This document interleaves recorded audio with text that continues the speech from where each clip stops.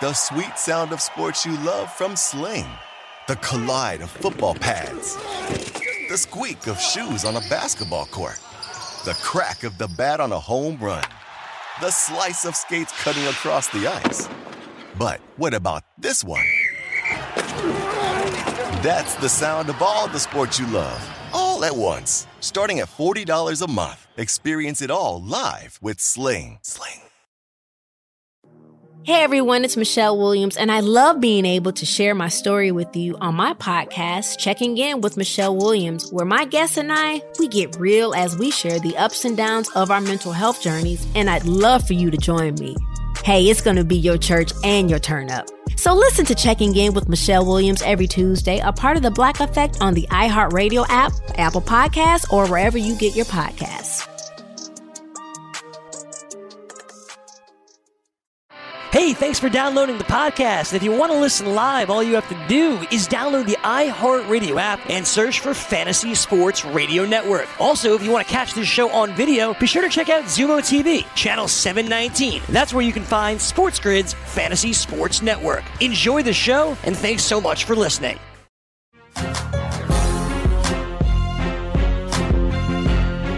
Welcome back to Fantasy Sports Today. It is hour number 2 of the show. Craig Mish along with Joe Ranieri and David Cantor. Always one of the best in the business, not just representing clients, but doing interviews as well. I had a feeling 17 minutes wasn't going to be enough for David, so we bring him back for another segment here on the show. He's been gracious enough to give us his time in the midst of the upcoming NFL draft. Back to football a minute, away from, because everyone, David, they can watch the coronavirus stuff all over TV. We're trying to give people some respite from that from sports. I can't believe how disgusting he made NFL players. Like, thank goodness. I know. Players are clean, I know. We'll edit that out. I don't think the players can edit it out. So here's where I would go with this, because I think that for the draft and for our focus when we're doing the draft on Thursday night, a lot of people are basically saying, David, that the draft itself among players, not one that you represent, of course, he's represented by Lee Steinberg, and that's Tua.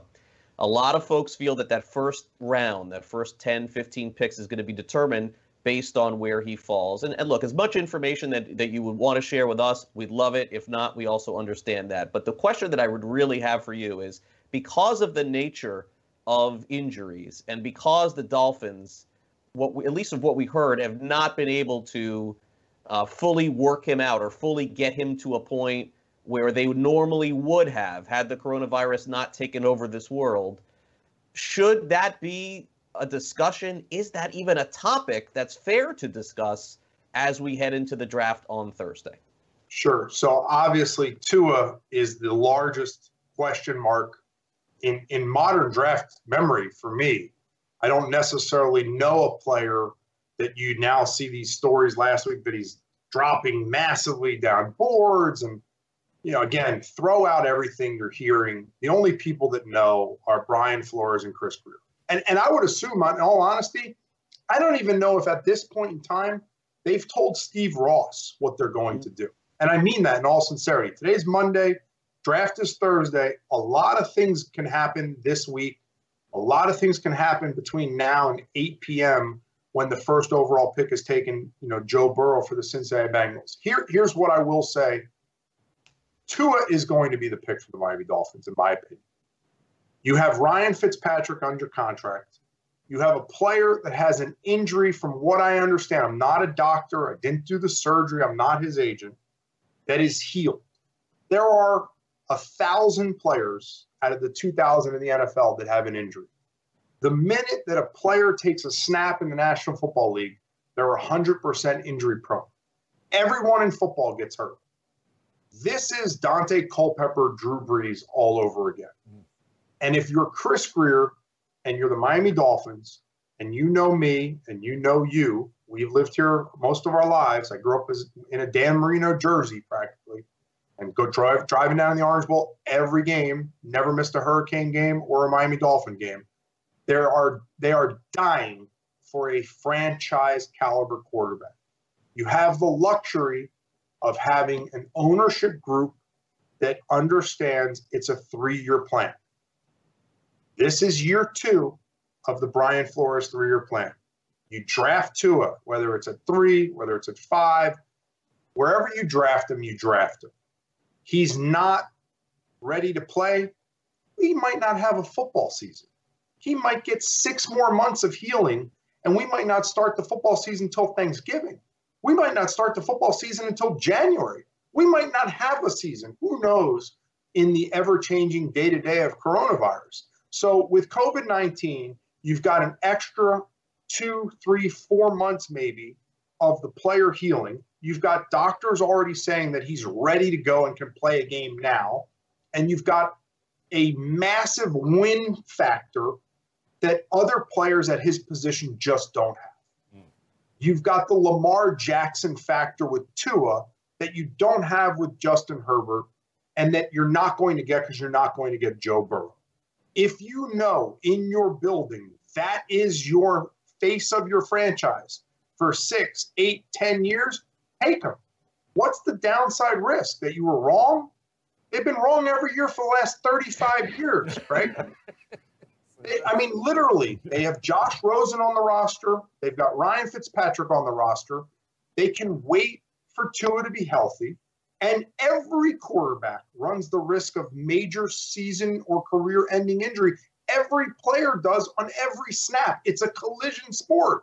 So at the end of the day, if that's your guy, and I do believe in my heart of hearts, and I don't know this from any inside information, no one in the building has said to me, oh, Tua, yeah. Brian Flores lives 10 houses from me in my neighborhood, and I see him almost every day walking around the neighborhood. And he has his earbuds in, and he nods, and he keeps on walking. And, you know, once in a while we'll talk for 2 seconds. But he's certainly not saying to me, oh, by the way, David, you know, I work for Bill Belichick, notoriously one of the most, you know, private people in the history of pro football, Mr. Secretive.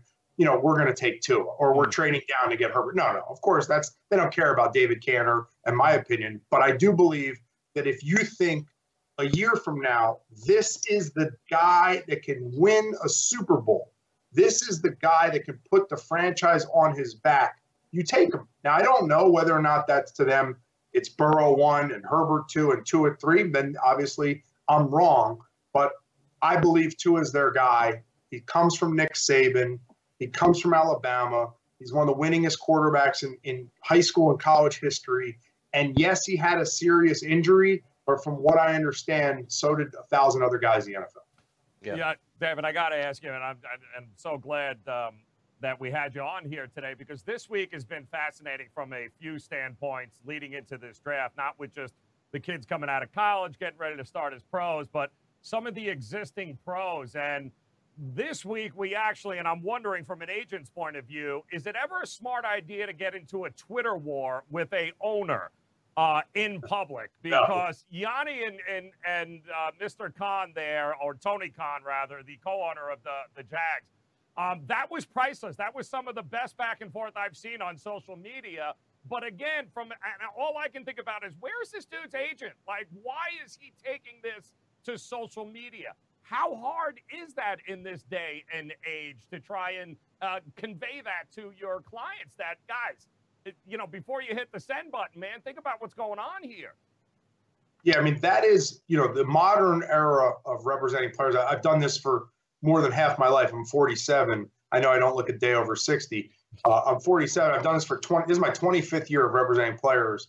And so, you know, obviously we didn't have Twitter. We didn't have text messaging when I started. We didn't have cell phones. I had a pager back in the day. And then I got the big white, you know, monster phone that was like, you know, this big. This is a highlighter for my work. But, you know, the phone was like that big. And so, you know, what happened today, to be honest with you, was mind-blowing. I'm pretty close with David Caldwell. I consider Tony Khan a friend. I think I've got 3 or 4 guys on the Jaguars right now, and they do play the same position as Yannick. I've never met, I've never spoken to Yannick, and obviously there's a lot of emotions when you get the franchise tag. I've been dealing with it for 20 plus years. My first franchise tag player was Steven Davis, who ended up becoming, you know, the first ever $100 million man in the NFL. And then I just went through back-to-back franchise tags with DeMarcus Lawrence, which ended up with him becoming the highest paid defensive end in NFL history. The franchise tag is an emotional component of this business that very rarely can you prepare a player for. You have to spend a tremendous amount of time showing him what the history of that position and that tag has done. I did it with Paul Soliai when he was here on the Miami Dolphins. I've done it with the punter, Todd Sauerman. I've done it many, many times, and transition tags with Olivier Vernon. And so obviously emotions got the better of Twitter today, which they do. I mean, I drop a couple F-bombs on Twitter too, but more politically slanted than football slanted. But definitely going after the son of the owner of the team that employs you, even though you're not under contract, you are tagged. So the Jaguars, clearly, from what Tony wrote, sounds like they're willing to trade him. Right. If the deal's good enough. And there is precedent for this deal. Shortly after we did DeMarcus's deal last year, Frank Clark was traded from Seattle to Kansas City, and I believe it was for a first and a second. So there is some precedent there. Now, here's the problem. Last year, we had no coronavirus. Last year, we had a healthy planet. Last year, no one said, hey, is there going to be fans in the stands? Last year, the owners didn't see 20 or 30% of their net worth erased in the global economy lockdown and shutdown, right? Everybody's lost money. And when you're richer, you've lost even more money, right? Except for the guy from Amazon. That's the only way we can get our packages. Good point. So except for Jeff Bezos, he's made like up $200 billion or whatever the stupid number is. So it still doesn't pay any taxes. So that's besides the point. We can do that for another politically. So with that said, the owners and the world and the landscape has changed. And I'll say this. This is the last thing I'll say because obviously I don't represent the player. I left Indianapolis, Indiana on March 1st from the NFL Combine on the phone with my guys, Jamie Collins, Von Bell, Benson Mayoa, Kamale Correa. Those were my four bigger guys in the first part of free agency. Pretty stoked. I was pretty hyped up. And on March 7th, I was pretty hyped up. Free agency, I think, started March 14th was the tampering window, or the 15th, something like that. On March 12th, an NBA player tested positive for COVID-19. The stock market dropped 30 or 40%. The global economy shut down. And the owners called up all of their front office people and said, hey, you remember our cash budget was $200 million? Bring it back to $150. Give me that $50 million. Put it in my pocket because I don't know what I'm going to make next year.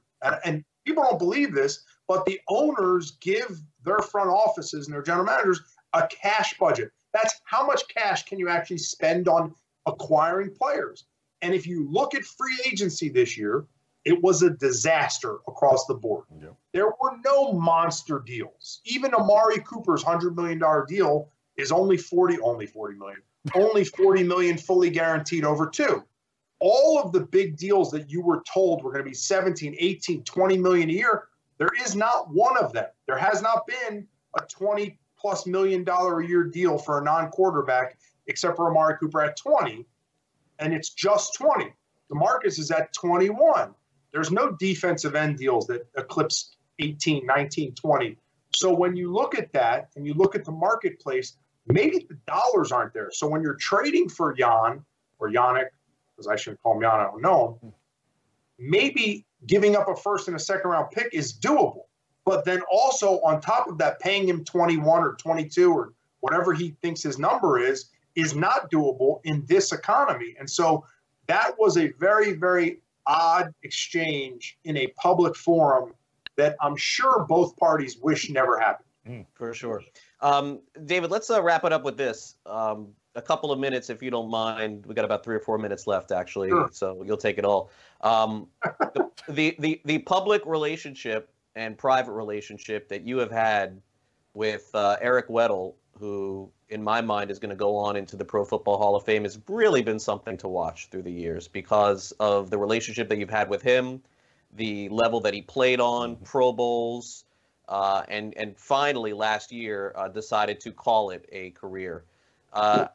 David, when I ask you about Eric Weddle, I know that it must mean a lot, but I'd like you to talk, if you wouldn't mind, for a couple of minutes as we wrap up, just that relationship, that agent-player relationship that you have had with him and what it's going to be like in the future, knowing that when you go visit NFL stadiums, he's not going to be playing anymore.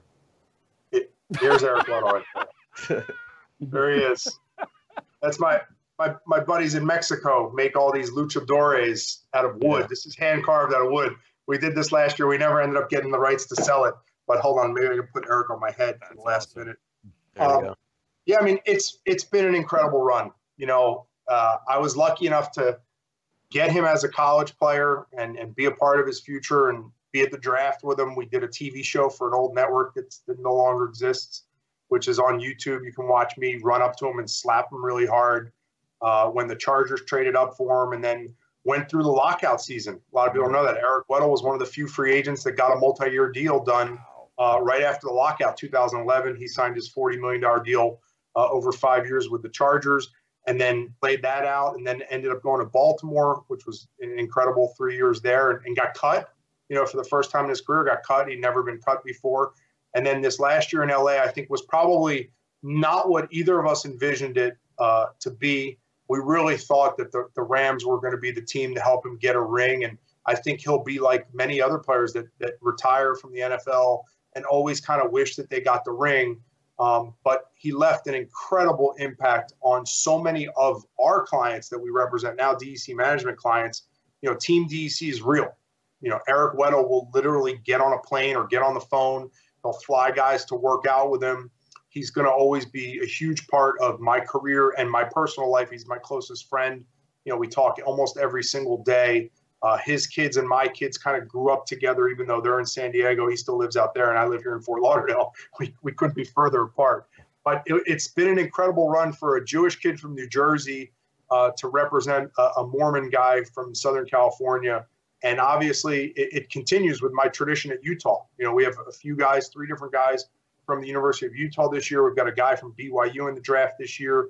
And it's always fascinating and fun to go out there and see how the university treats him and how they respect him and the younger generation, how they look up to him. And God willing, I pray that he does get into the Hall of Fame. Obviously, I expect to be there with bells on.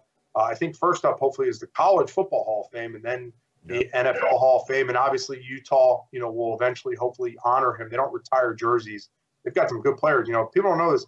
Utah, Steve Smith, Alex Smith, Jordan Gross, Eric Weddle. I'm missing 5 or 6 other guys, but they've got some monsters that have played at that program. And now every year, Utah this year could have 12 guys get drafted in this draft. I mean, they're loaded. And so incredible coaching staff there. And obviously Eric, you know, bringing me back to that school. I actually represented Mike Anderson from there in 2000, who was the Rookie of the Year running back. So, you know, Eric's my brother from another mother, and I owe him everything and love him to death and wish I could give him a big hug. And unfortunately, he's quarantined in California, and I'm quarantined here in Florida. Yeah, no, it's been really, you know, fun to watch. I mean, I'm rooting for you all these years and seeing, you know, all the guys that you represent, but it always comes back to him, and it's always been so interesting to see how that is. Well, listen, David, good luck with Bradley and I, and good luck with all of the players that you have in the upcoming NFL draft. Thanks for really spending a lot of time with us here on the show, and we hope to have you back after the draft to see how it went. Thanks again. Thanks, guys, so much. Appreciate you very much. Stay safe. All right.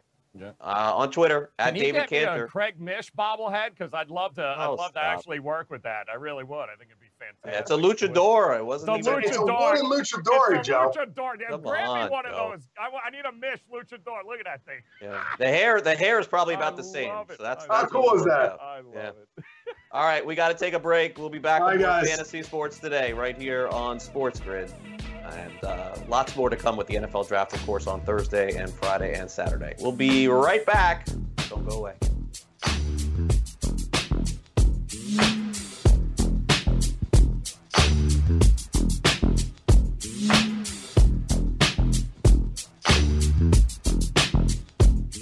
SportsGrid.com. Betting insights and entertainment at your fingertips 24/7 as our team covers the most important topics in sports wagering. Real-time odds, predictive betting models, expert picks, and more. Want the edge? Then get on the grid. SportsGrid.com. Hey everyone, it's Michelle Williams, and I love being able to share my story with you on my podcast, Checking In with Michelle Williams, where my guests and I get real as we share the ups and downs of our mental health journeys, and I'd love for you to join me.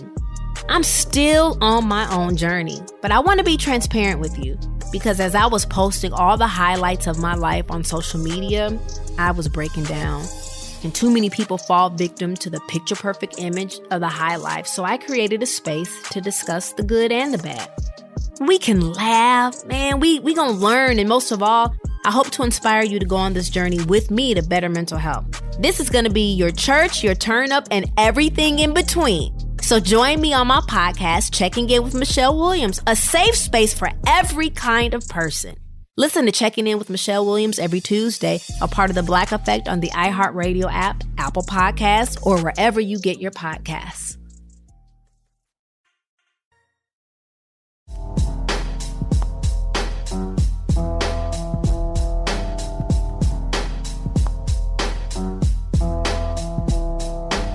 Welcome back to Fantasy Sports Today. Craig Mish along with Joe Ranieri with you here on the show as we got you up until 1 o'clock on the East. And Joe, it's time to take a look at our iconic football stadiums, iconic baseball stadiums, hockey. We cover it all for you here on the show. That's right. Pretty much have run out of just about everything else. We're running out of stadiums, but hey, there's still a couple left. And today's actually are two very important ones for a lot of reasons.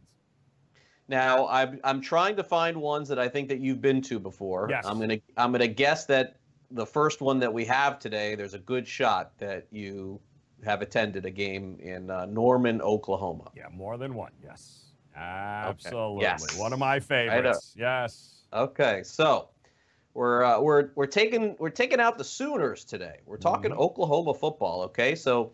Now, the name of the stadium now is called Gaylord Family Oklahoma Stadium in Norman, Oklahoma. Of course, this is the home of the Sooners. And they opened up this stadium in 1923. And I was really, honestly, staggered a little bit with the amount of championships that Oklahoma has won, because we've been through a lot of these iconic schools. And it's 2 championships, it's 3, it's 4. But they've won 7 national championships. So I was really impressed with seeing that number. Of course, we'll go through the players in a minute. But, Joe, what is your experience like being in that stadium? I've never been. It was great. Actually, the first time I went there, I was almost arrested from the OU police because I happened to be taking I had to go to the bathroom on a tree. Oh, one of those. On the campus, and apparently wearing an OSU gear was not the best way to go about it. So he did want to write me a ticket, but ultimately, thank goodness we knew a few people and we were able to get out of that. But this stadium, the fans, and it rocked. Now, when I went to OSU, like, nobody went to Oklahoma. It was terrible. Like, so my first experience when I went to Oklahoma was like, wow, do they love football here? Like, they are a football factory. And basically anybody who didn't get a scholarship to OU or UT pretty much went to Oklahoma State. So I was understanding the dynamic there. But the place rocks, absolutely rocks. Yeah, and look, the last 20 years have gone very well for them. It doesn't matter who's coaching or who's playing, and we'll go through all of those players and all through those championships as well. So, all right, so let's start it off here. Our first one is Leroy Selmon, Pro Football Hall of Famer, College Football Hall of Famer. Yep. And great player for the Tampa Bay Buccaneers, passed away many years ago. Was very sad to see that. I was a really big fan, Joe, of Leroy Selmon. Had a lot to do with sports in Tampa, a lot to do with the University of South Florida getting a football program there. I think he was the athletic director there for a while as well, and then passed away. But I was very happy to put him at the top of the list. A lot of people think that he was one of the best defensive players actually of all time. He really was. I mean, there's really nothing not to like. I mean, he was just unbelievable in the era that he played, for sure. Yeah, and his brother Dewey Selmon also played for Oklahoma. The picture there, everyone may not remember. It has been a while. It's kind of sad how we're moving out of the 80s eras and 90s eras, but man, those games where Brian Bosworth was playing, this guy was something, man. Yes. I mean, he was just so ridiculously good. And I know that his NFL career didn't work out, but it's not very often that you get a player in college football, Joe, that's a defensive player that everyone puts that television on and wants to watch, and he was that guy. He was a much better businessman than he was an actual NFL player. Actor? He was really, he was very smart. He was a very street savvy, smart kind of guy, especially when he got into the NFL. He knew how to He knew how to sell his image and profit from it, shall we say, but he could not play a lick in the NFL, guys. I mean, he was exposed in the NFL, but Why was that? Why do you think that was? He wasn't half the football player that he was at OU. I mean, OU, they were a lot of that was the Switzer days where, you know, they had a quarterback busted, you know, for selling drugs. They had a lot of things going on back in those days. You think he was just like just a big muscle dude, and he wasn't really a football player? Is that fair? I encourage people to go to YouTube and look up when he met Bo Jackson on the football field for the first time, and then he was really never right after that. It was kind of crazy. He had shoulder problems too as well, but loved him in college, terrible in the NFL. Yeah, very likable guy as well. Billy Sims, one of the best college football running backs of all time, Heisman Trophy Award winner there, and good career with the Lions. Hard-hitting defensive back Roy Williams had a solid career in the NFL as well. Played at Oklahoma. I believe Roy Williams was pretty good in the NFL. I think we'd all say that. Jerry loved him. Yep, Sam Bradford, another Heisman Trophy Award winning quarterback for Oklahoma there. And then, of course, we cap it off with Adrian Peterson, who, you know, I mean, some people thought that, you know, maybe he should have stayed a little bit longer at Oklahoma, had some injuries there. But, I mean, look, put together what's going to inevitably be, I would say, a Pro Football Hall of Fame career for sure. So anybody from that era that rings your bell a little bit there? I can't believe you didn't put on Landry Jones. I can't believe Landry was there also. I mean, you go to Baker, you go with all the current OU players that are actually in there. A lot of them tend to have Samari Pirine, I believe, was Samari Pirine was also running back. The other guy, DeMarco Murray was another one. DeMarco Murray was a name that I have here. Amazing. Heupel won didn't Heupel win the You know what? I forgot about his name, too. Right, didn't he? Yeah. Now he's, I believe, is at UCF now? He's the head coach. Yeah, UCF, he's the head coach. So a couple of another guys. Do you think Kyler Murray should be here? No, not yet. Not yet. Although his he had one college football season. Yeah, that was it. And essentially, maybe a season and a half. But look, no, he was awesome. As good as any quarterback has ever been for 1 year. That's correct. It's kind of hard for me to put guys on this list that have only played 1 year in college. I agree with you there. I absolutely agree with you there. I do think Joe Mixon played there too, didn't he, Mixon? Yeah. Mixon played there. Marcus Dupree back in the day. Dede Westbrook. I mean, you can go down the list here, guys. There are some guys that played some serious football here. And that era with Sims and Bosworth, that all Barry Switzer era there, and I'd have to put Barry Switzer as the coach, wouldn't you? I don't know about Bob Stoops. Oh, that's right. Stoops came in and forgot about Stoops. Kind of hard to forget about Stoops, but Switzer kind of gave him that bad boy. Switzer kind of started it, and then Stoops kind of came in, put a nicer image on it, and then. His coach now is good too, though. Lincoln Riley. I think he's good also. I think he's going to be overrated like Kyler Murray. Okay. Yeah, he's all right. Although, listen, I mean, if you're a quarterback, if I'm a quarterback, right, your son wants to play football, right? He can go anywhere in the country to play quarterback. Don't you want him going to OU? I mean, who else are you going to? Look at Jalen Hurts. Yeah. He goes from Alabama to Oklahoma, and I don't understand why more people aren't talking about him in the NFL draft. That guy's good. He was really good at Oklahoma last year, really good at Alabama. Think about those quarterbacks that he's pumped out there over the last couple of years. Like, if your son wants to play quarterback, you're going to go to Oklahoma. Just go to Oklahoma. You're going to get a ticket or at least get drafted into the NFL and see where it goes from there. But it's kind of crazy. They become, in the Big 12, a quarterback factory. It's nuts.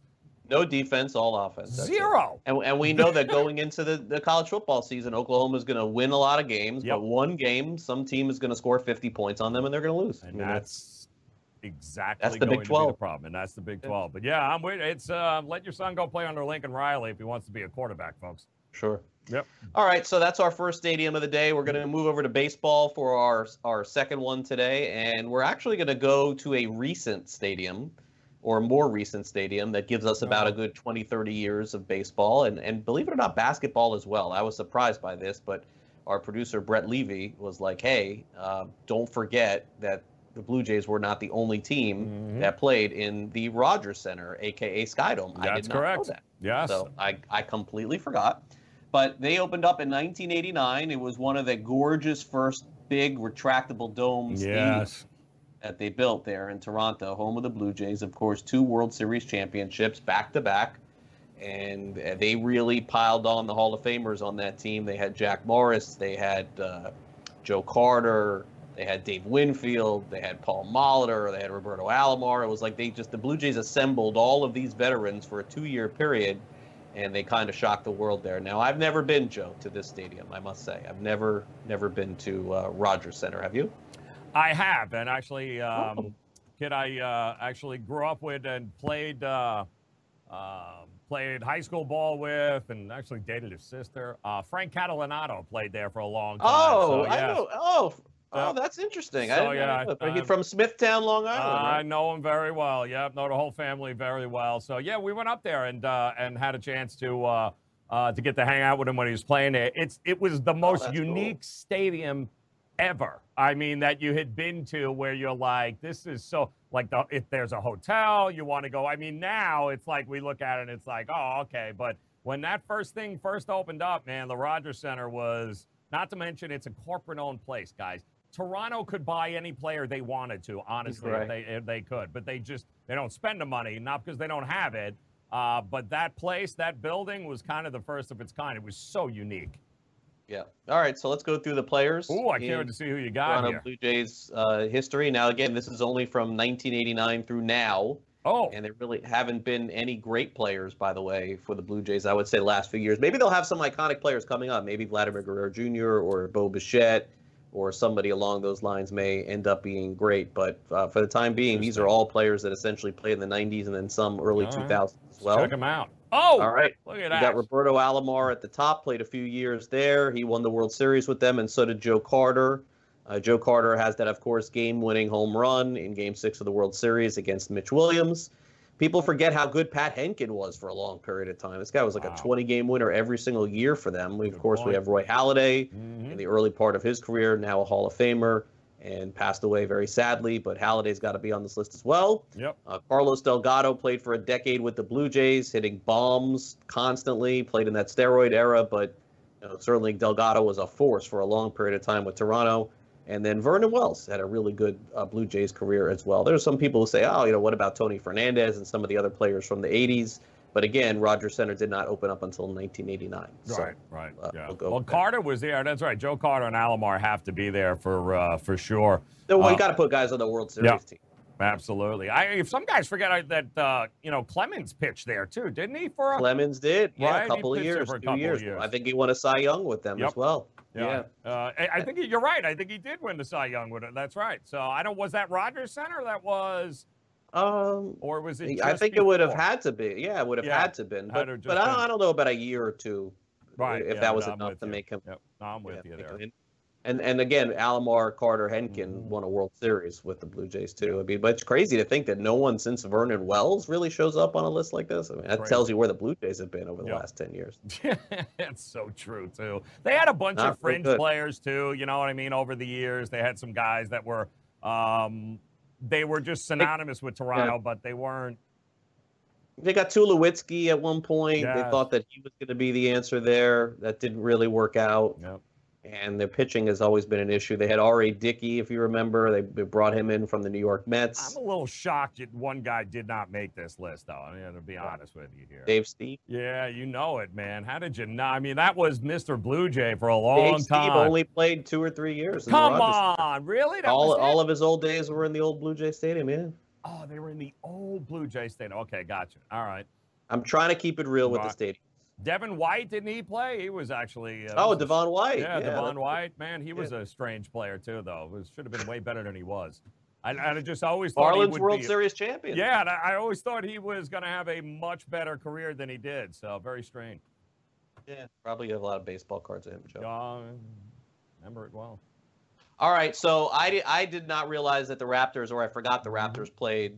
And so Brett Levy, thanks to our producer today, coming through and saying, hey, let's do some iconic Raptors players that played in the old Rogers Center Stadium. Okay, let's do that as well. So we got Vince Carter, Damon Stoudemire, Marcus Camby. The originals. Yeah, they just brought those jerseys back too, but that's one of the original crews when it first came out. Remember, Vince Carter was forever there, man. That franchise. It's been through a while. It's hard to believe. We forget when they won last year, but they've been around for a long, long time. And before they had that arena, that's right. Good call by I completely Brett. Yeah, Brett's the one who came up with this today, so let's give him some credit. Yep, very nice. T-Mac, Tracy McGrady is also on a list such as this. Chauncey Billups. Brett provided me all these names. Very nice, Brett. Doug Christie, Gary Trent. He gave me Gary Trent. Wow. Brett, you came through by making sure that I didn't make a mistake on the show. But with all due respect to you, Gary Trent is not making any list. Really wouldn't have put him on that. Well, he'd have made a list, but shouldn't be on these lists. But and then he says we should bring up John Wallace also. Oh, yeah. Wow. Ridiculous. David Wells. Didn't he play for Toronto? Wasn't he a Yankee? I think he was. There you go. He was a Yankee. They didn't play there for that long, though. How long did they play there? 8. With this stadium right now? Yeah, with Rogers Center. 89. Okay, so it was just that 1 year before they got. Yeah. Wow, that's crazy. Yeah, people forget the Blue Jays won they went back-to-back World Series champions. People in Philly remember. They do. That game was on TV the other day. Was it really? Mitch. Yeah, they were showing an old game. Anybody ever heard from Mitch since? Anybody? No? Really? Not really. Yeah.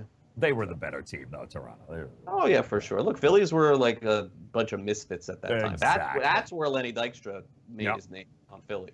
John Kruk. Yeah, and all those guys. Dalton. Bert Schilling. Yeah, Schilling, that's right. Dalton was on. Yeah, it was just, they were a mess. That whole team was a mess. But they were good because they just didn't care, and they played real loose, and that was it. But Joe Carter and that team was crazy. Yeah, walk-off shot. Mm-hmm. All right, we'll take a quick timeout. When we come back, latest NFL draft odds courtesy of FanDuel. We'll dive into that next. Just another reminder, make sure you tune in to us on Thursday night. We'll be live from 8 p.m. until the draft ends, and then on Friday night at 7 p.m. right here on SportsGrid.com. We'll be back with more fantasy sports today. Right after this, don't go away. SportsGrid.com. Betting insights and entertainment at your fingertips 24/7 as our team covers the most important topics in sports wagering. Real-time odds, predictive betting models, expert picks, and more. Want the edge? Then get on the grid. SportsGrid.com.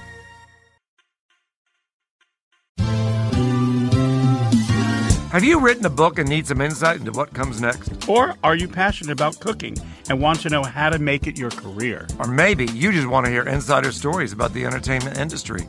Either way, we've got you covered with the Two Guys from Hollywood podcast. I'm Alan Nevins, a literary agent and talent manager. And I'm Joey Santos, a columnist and celebrity chef. And on our podcast, Two Guys from Hollywood, we bring our expertise to the table with, of course, delicious cocktails and all kinds of recipes for you to try at home. So grab a drink and join us. We've got a wide range of celebrity guests and Hollywood insiders to discuss pop culture, publishing, and entertainment. And we'll provide you with an unfiltered and sometimes brutally honest show about Hollywood. As we like to say, we don't dish, we serve. Listen and follow Two Guys from Hollywood on the iHeartRadio app, Apple Podcasts, or wherever you listen to podcasts. We'll talk at you soon.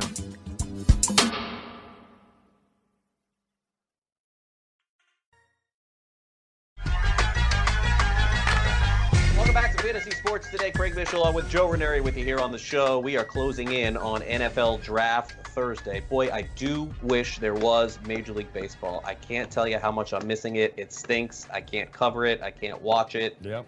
It's what I do, and it's brutal. But I got to tell you, Joe, I am excited that we have something on Thursday. Yes. To me, the draft and the NFL offseason is the most overblown thing of all time. And it always is. But for this year, I'm going to take it, I'm going to embrace it, and I'm going to love it because we got nothing else to do. And, you know, it always burns me, the fact that the NFL draft's like right smack in the middle of the beginning of the baseball season. And, of course, a lot more people pay attention to the NFL draft. And all of these experts come out of nowhere. They've never seen these guys play in college. They don't watch Saturday college football. To me, Joe, it's people like you and the smartest people in the world. I'm saying this is a positive. It's people like you who bet on sports and watch these guys. And when I say their name in college football, you know who they are. Yeah, absolutely. You may have won or lost money on them, but it's the people that have never watched a cent of college football. Yep. They jump in, and it's like, I've been watching these YouTube tapes. Let me tell you, that does not tell the story. The Combine does not tell the story. I love college football. I watch it every single year. I watch it every single week. I participate, Joe, this past year. I've been in the Super Contest the last 4 years. This past year, me and Howard Bender from Fantasy Alarm, we got in the Golden Nugget College Football Contest as well. And we had a pretty good year. I think I'll have to check I mean, we were over 50%. Okay. I don't know exactly what. It was like somewhere between 50 and 60% for the season. And in the Golden Nugget Contest, you pick 7 games. Right. And you can pick up, as many colleges as you want. We usually do 4 college, 3 pro, or 5 college, 2 pro. We had a really good year, and this is how I know all these guys that are in the draft. Now, look, when we get to round 5, 6, and 7, Joe, I don't know anybody. It's a different story, you're right? Like every once in a while there'll be a player, I'll be like, oh, I know him because he played for the Gators, or he played for FSU, or he played for FIU, or something like that. Right. But the majority of the first couple round picks, I feel like I have a good opinion on and a strong opinion on. And people always say to me, well, Craig, then why don't you talk about it more? It's like, well, because it's baseball season during that time. Yeah, and that's like, correct. That's like my core audience, for the most part, honestly, is baseball. But for 2020, Joe, I'm right there with you. I'm all in. All right. On the draft this weekend, Thursday, Friday, Saturday. I'll be part of the coverage as well. And we're doing this really for the first time from a betting perspective. Yep. And unlike a lot of different broadcast entities in the country, and I understand respectfully, it's very hard. We are going to be live on Thursday night. So I'm praying that the draft goes well. I'm praying for you, my friend, that the draft goes well as well. Yes. And let's dive into some odds, shall we? I like all of it. I mean, it's the guys the roster that you've got pulled up over here is very interesting. You want to go running back or wide receiver first? Where do you want to start with? Let's start with the running backs, a couple of them. And by the way, all of these odds are real. You can log on to the FanDuel Sportsbook. These are legitimate. If you live in New Jersey or West Virginia or Indiana, or I think there's a couple other places. But I know for sure in those places, if you have an account with FanDuel, pop on there. They've got the odds live on there. Unfortunately, when I live in Florida, so we can't. But here's the odds. We'll start off with Jonathan Taylor of Wisconsin. The over-under, FanDuel has his draft position at 37.5, which puts him, of course, in the early second round. The over is -126. The under is -102. We know that teams do not value running backs. The other thing that we know is that Wisconsin, through the years, Joe, they pound out these running backs. They put them in the NFL, and they don't always turn out to be so great because obviously Wisconsin does churn out offensive linemen probably better than any school in the country. Jonathan Taylor, over 37.5, a little bit less value than the under 37.5. Where do you think Taylor gets drafted? I got to tell you, as far as like the fits and the teams, this is something that's just going to eventually come to me while I'm watching the draft. But I feel like, if anything, I would think that any running back I would bet on going later in the draft than earlier. Yeah, I do think the second and third round is going to be the where the bulk of the position players, wide receivers, running backs, tight ends, that kind of situation there. I think that's where most of them will begin to go off the board. I happen to love Jonathan Taylor. He's not he's not your typical running back out of Wisconsin. He's not Ron Dane. He's not one of these guys. He, number one, is a track star also while he was at Wisconsin. So his speed is unbelievable. He's also a pretty tough runner that never missed a game, never missed a practice, was never hurt. Conditioning is phenomenal.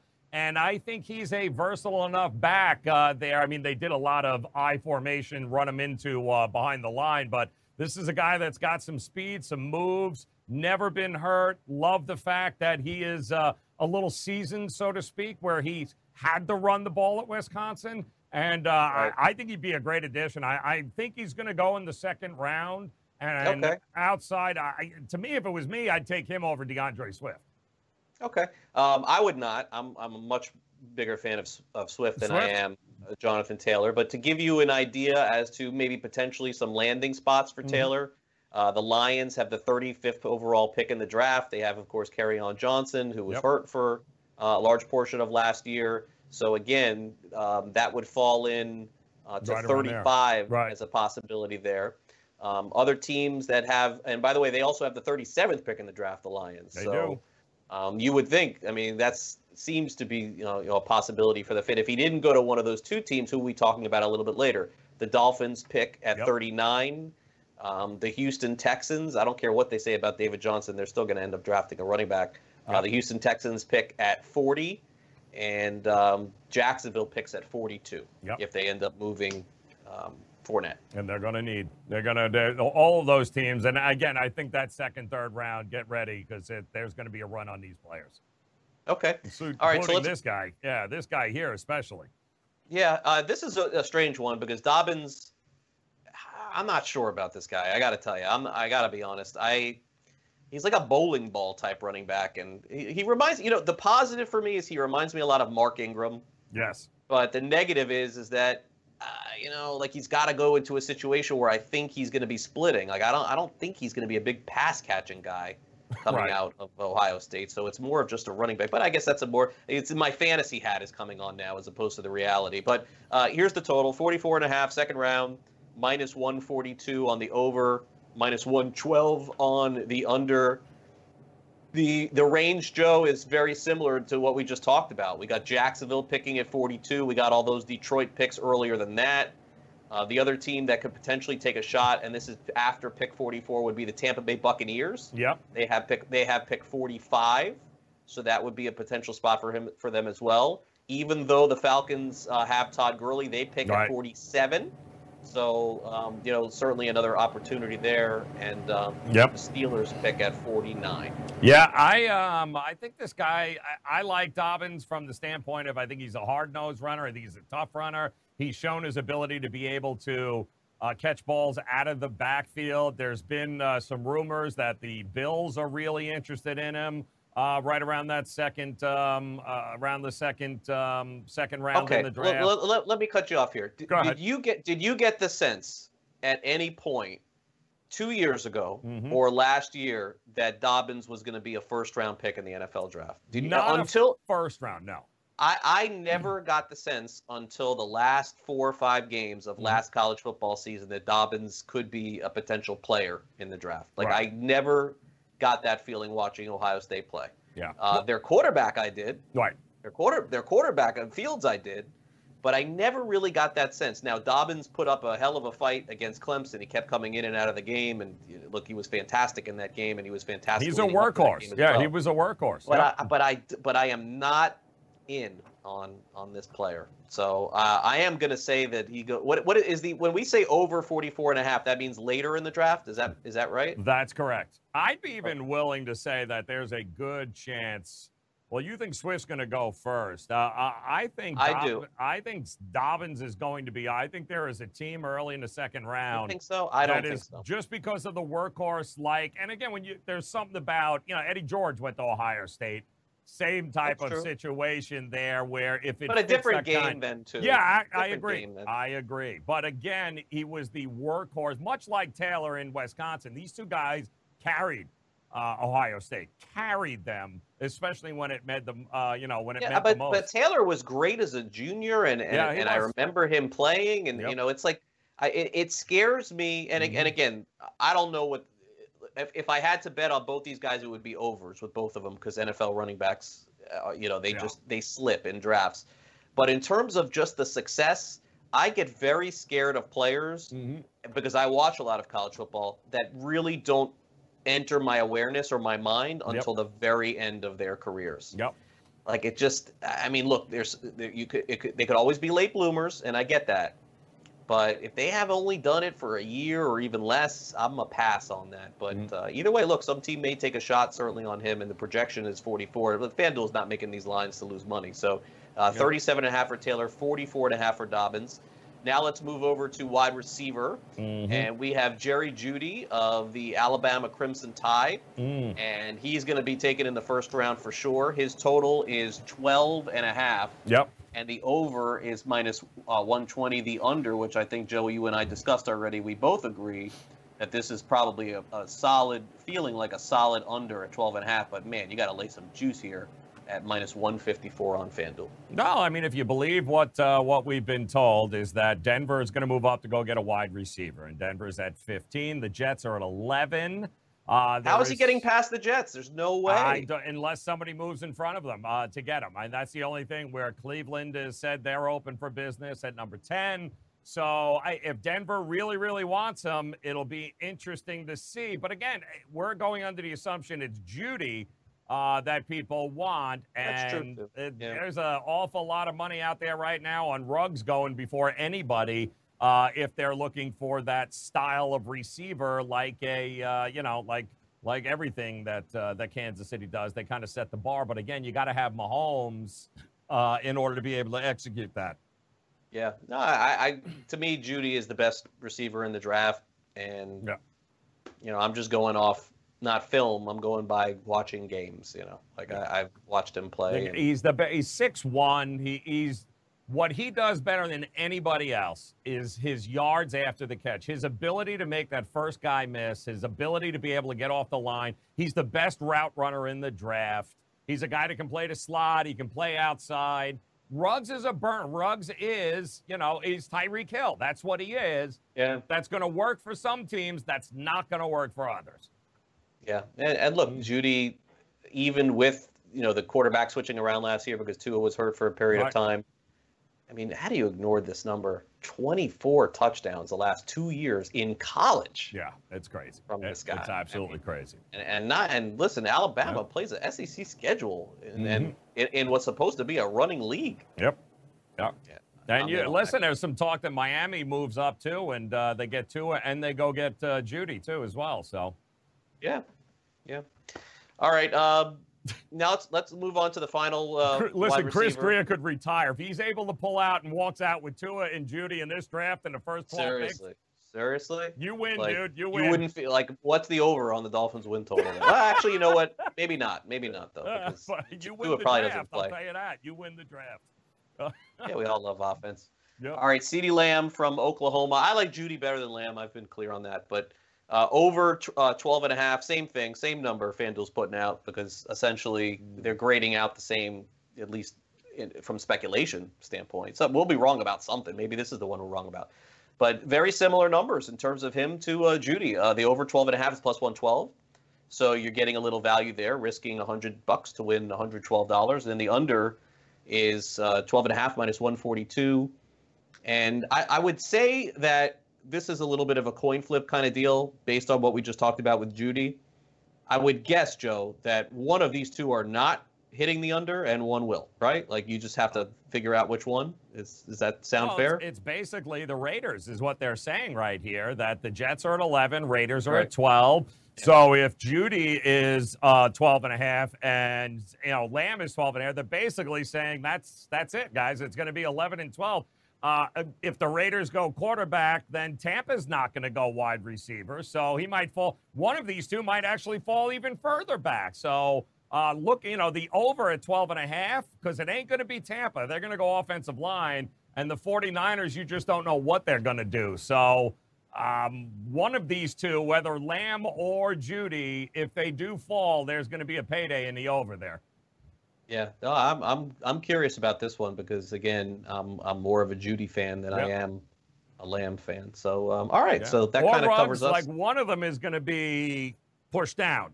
One of them is going to be available. It has to be. Yeah, it has to be. That's just the way that this always works out. So again, Thursday night for those of you who watch us live, all you got to do is click on sportsgrid.com, and for about 4 hours, you're going to see my big head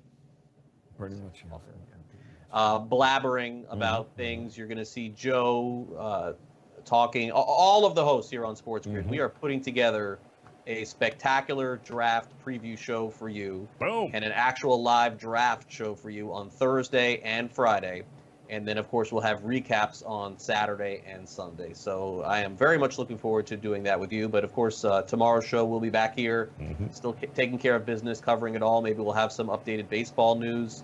There was a story yesterday that the governor of Florida spoke with the commissioner of baseball, Rob Manfred. Yep. So we're going to have to keep a very close eye on that. And we'll continue to update you on all the latest that's going on in both fantasy and reality, and of course here as sports wagering. So Joe, Thursday night, we're looking forward to it. I'm waiting for my specific assignment. You send it over to me, and I'll be ready to go. I'm ready to do it. Get ready to start breaking it down, man. It's I don't know what's going to happen after draft day, but it's definitely going to be the draft all week long. For sure. All right, stay tuned. Coming up a little bit later, Scott Farrell's taking you coast to coast. He's got you. And then, of course, in-game live, Joe is back tomorrow morning with the early line, and then you've got the morning after. So hope you guys have a great day, great night whenever you're watching the show. Really appreciate it. Everyone stay safe out there. Stay healthy for sure. For my co-host, Joe Ranieri, I'm Craig Mish. Also, thanks to our producer, Brett, and of course Danny, the great people that we have working on the show. They're doing a phenomenal job keeping you guys in the loop as to what we are covering and making us look really good. Have a great night, everybody. We'll be back here tomorrow, 11 a.m. Eastern, for another edition of Fantasy Sports Today. Have a great one. See ya.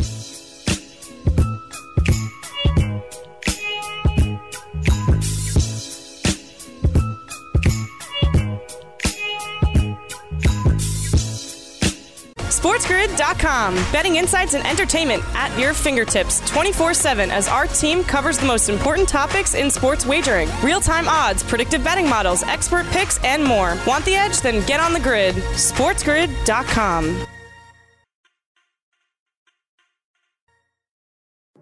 Hey everyone, it's Michelle Williams, and I love being able to share my story with you on my podcast, Checking In with Michelle Williams, where my guests and I, we get real as we share the ups and downs of our mental health journeys, and I'd love for you to join me. Hey, it's going to be your church and your turn up. So listen to Checking In with Michelle Williams every Tuesday, a part of the Black Effect on the iHeartRadio app, Apple Podcasts, or wherever you get your podcasts.